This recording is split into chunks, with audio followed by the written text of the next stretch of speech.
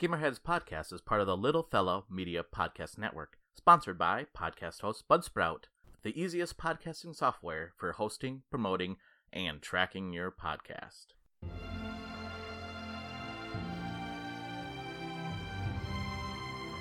And welcome to another episode of Gamerheads Reviews. And today I'm joined by Phil the Chef Hoff. Welcome, Phil. Hi, Roger. Thanks for having me. You are quite welcome. Thanks for joining me in my discussion of Tiny Metal. Tiny Metal? What's that all about? Tiny Metal is a game. It's a game. Shocking, right? Wait a minute. You're reviewing a game on a game review show? I'm out, Roger. You didn't tell me this was happening. I know. This is a surprise. Shocking. Tiny Metal, Full Metal Rumble, actually is the full title of it. It is a game that's on the Switch and I believe Xbox, if I'm correct. So it is basically, I would say it's the spiritual successor. I know people are not going to believe this because I thought Wargroove was a spiritual successor to Advance Wars, but this truly is the spiritual successor to Advance Wars. I mean, it's a lot like Advance Wars. You have army men and you are taking on enemies and you're defending your bases. And as you progress through the different levels, you earn different units and different machinery that you can use, different types of infantry that you can create. And then, there's different buildings you have to take over. I mean, it is truly Advance Wars. I mean, Advance Wars on the Switch. And Wargroove, I think, is very good.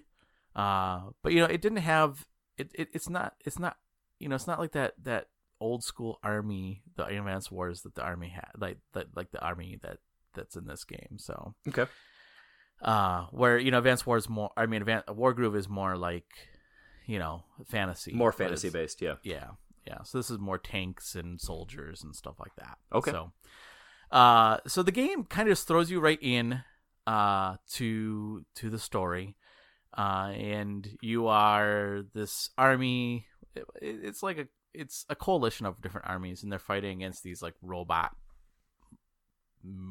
droids, I guess, these mindless droids, and you have to defend as they come in and attack. And there's different scenarios, but they're pretty much all the same. You have your units, and you go to different city, like different buildings in the city, and then you take them over. And if you do, then you can build more units. And I will say it's really hard. I played the tutorial, like, you have to play through the tutorial first, and I was like, okay, it's a tutorial. But it's not, like, to teach you, I mean, it does teach you how to play the game, but it's like, okay, we're going to teach you how to play the game, but we're not going to make it easy on you. Like, even the tutorial's tough? Oh my gosh, yes. Like, it took me a couple times to get through the tutorial, because it was really hard. I was like, what the hell? This is really actually hard. So they're not just playing around with you on this one. I mean, this is a good strategy game, and like some of these battles, like later on as I played through the levels, some of them went on for a really long time. Like I think I had one that was like 45 minutes long. Just because every time I'd make an advancement, like they would take over something else, and then I had to like move my troops over to another area, trying to counteract their action all the time. Exactly. And it does have the fog of war feel to it as well. So like if there's areas that you haven't explored yet, you can't see that, but you can see like enemies coming out of that fog of war area. So you know that they're behind there somewhere, but you don't really know like what they might have set up. They might have an ambush set up for you. They might have other things set up for you. So like the AI in this game is really pretty intense. When it comes to the fog of war, do you have like reconnaissance units you can send out and like put up so that way they can kind of clear that up a little bit, and they like allow you to see a little further, or are you pretty much just blinded by the fog of war? Yeah, you're pretty much blinded. So you push up too far. You push up, yeah. So as long as once you push up, like some of the squares in front of that unit then does open up. Mm-hmm. So, but there are times where you walk in and you're like, I don't know if I'm going to go into a trap here. I really don't know. Oof. Yeah, those can be really difficult. And there was a couple of times where I was ambushed and I was just like, oh no, you're kidding me. Are there different terrains that limit your movements and stuff like that as well then? Okay. Yes. So there's and based on what units you have, like some are okay to go through like hills and forests and stuff. Oh, yeah. And some are not. So you can't just send a mountain up the side of a tank? Or exactly. a tank up the side of a mountain? Well, a mountain yeah, up the side of a tank. Both of them. Both Either of them way, you can do. Yeah. It won't work. Either way, that wouldn't work. Exactly. And like I said, I mean, it is an intense game. And the other cool thing that you can do with this game is that you can actually take your units and then you can like surround an enemy and you can all like set them up that they all focus on the enemy that you're attacking. So let's say I have 3 units and I want all 3 of them to attack. So the first 2 units, when I send them in, I would say lock on to the opponent. Oh, okay. And then my last unit that comes in, then I'll say, okay, now focus fire. And they all then focus all 3 units would focus their fire on that unit that you're attacking. So, I mean, it makes it just makes for a really good strategy game. Like from that perspective, it's a really, really good strategy game. And if you are a fan of Advance Wars, this is definitely something that you should check out because it is really, really good and really intense. And it's not easy. I'm just going to say that right now. It is not an easy game. I had the same problem even just with Wargroove, though. There was a couple of battles that I got into, even in like Chapter 2 of Wargroove, that I'm on like turn 53, and all of a sudden my last unit would die, and I was on the verge of being 12 years old and throwing my controller across the room again. But I enjoyed strategy games. I might have to go grab this on your recommendation. Yeah. You know, it is funny because I like Wargroove, and I thought that the story was interesting in Wargroove, or somewhat interesting, I guess. And this story like wasn't compelling. Like the story didn't like capture me like right away. Been like, oh my gosh, this is so deep, because it's not that deep of a story. But the fact that the strategy behind it is really fun, and that's what makes this game really good. So I would say like the tips and tops, if we're going to focus on that, you know, the fact that this is a really good strategy game. There's plenty of units to, like, once you start unlocking, you'll have tons of units that you can select from. Like, some of these battles feel just epic because they go on for a long time, and you feel like you're making, like, the decisions you make are like really important decisions. Yeah. And it feels, that all feels really good. Like, I really liked that a lot. So those are the things I really liked about the game. Can I ask a quick question before you go on with that?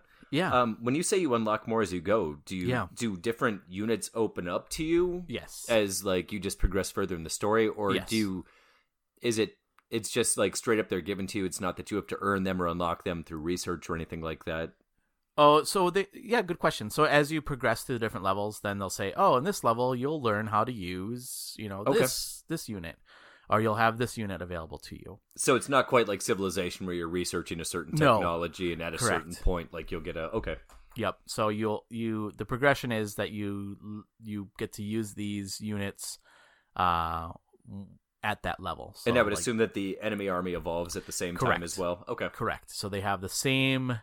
Yeah. So they're not going to be overpowered, right? So they're going to have the same units that you have. Okay. And the other thing that I will say about this game too, and I didn't get a chance to play multiplayer, but there is multiplayer in this game, so you can play with your friends. So those are the things I really liked about the game. So some of the things that I didn't like about the game is going to be very picky. But so one thing I really liked about Wargroove is the animation and the art style in that game. And I really liked the animation and the art style in like Advance Wars. It just has like this cartoony kind of like drawings, right? And it kind of has like a retro feel to it too. Yeah, right? It's almost comforting. Yeah, exactly. In this game, have you ever seen those commercials for like the General, where I think he sells like car insurance? Oh god, yeah, I know exactly what you're talking about. And you know how it's like that 3D like yep. Cheese Fest, 30 frames per second animation. Yes. Not even 30, like 16. Yes.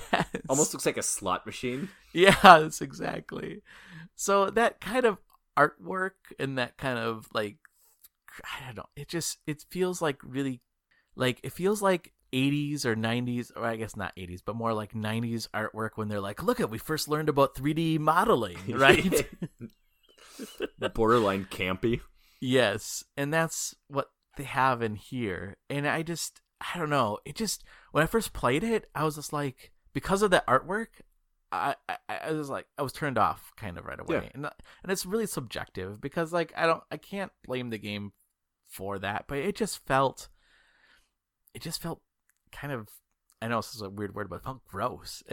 It was just, the artwork is just not, it just didn't seem to fit with the game. And I wish they would have went with a different artwork, because before, when you're going through the story, when you're first introduced to like each level, like it's all hand-drawn art and it's cool, and I'm like, cool, this is cool looking, like it's anime kind of stuff. And then it goes to the 3D modeling stuff. I'm like, Oh.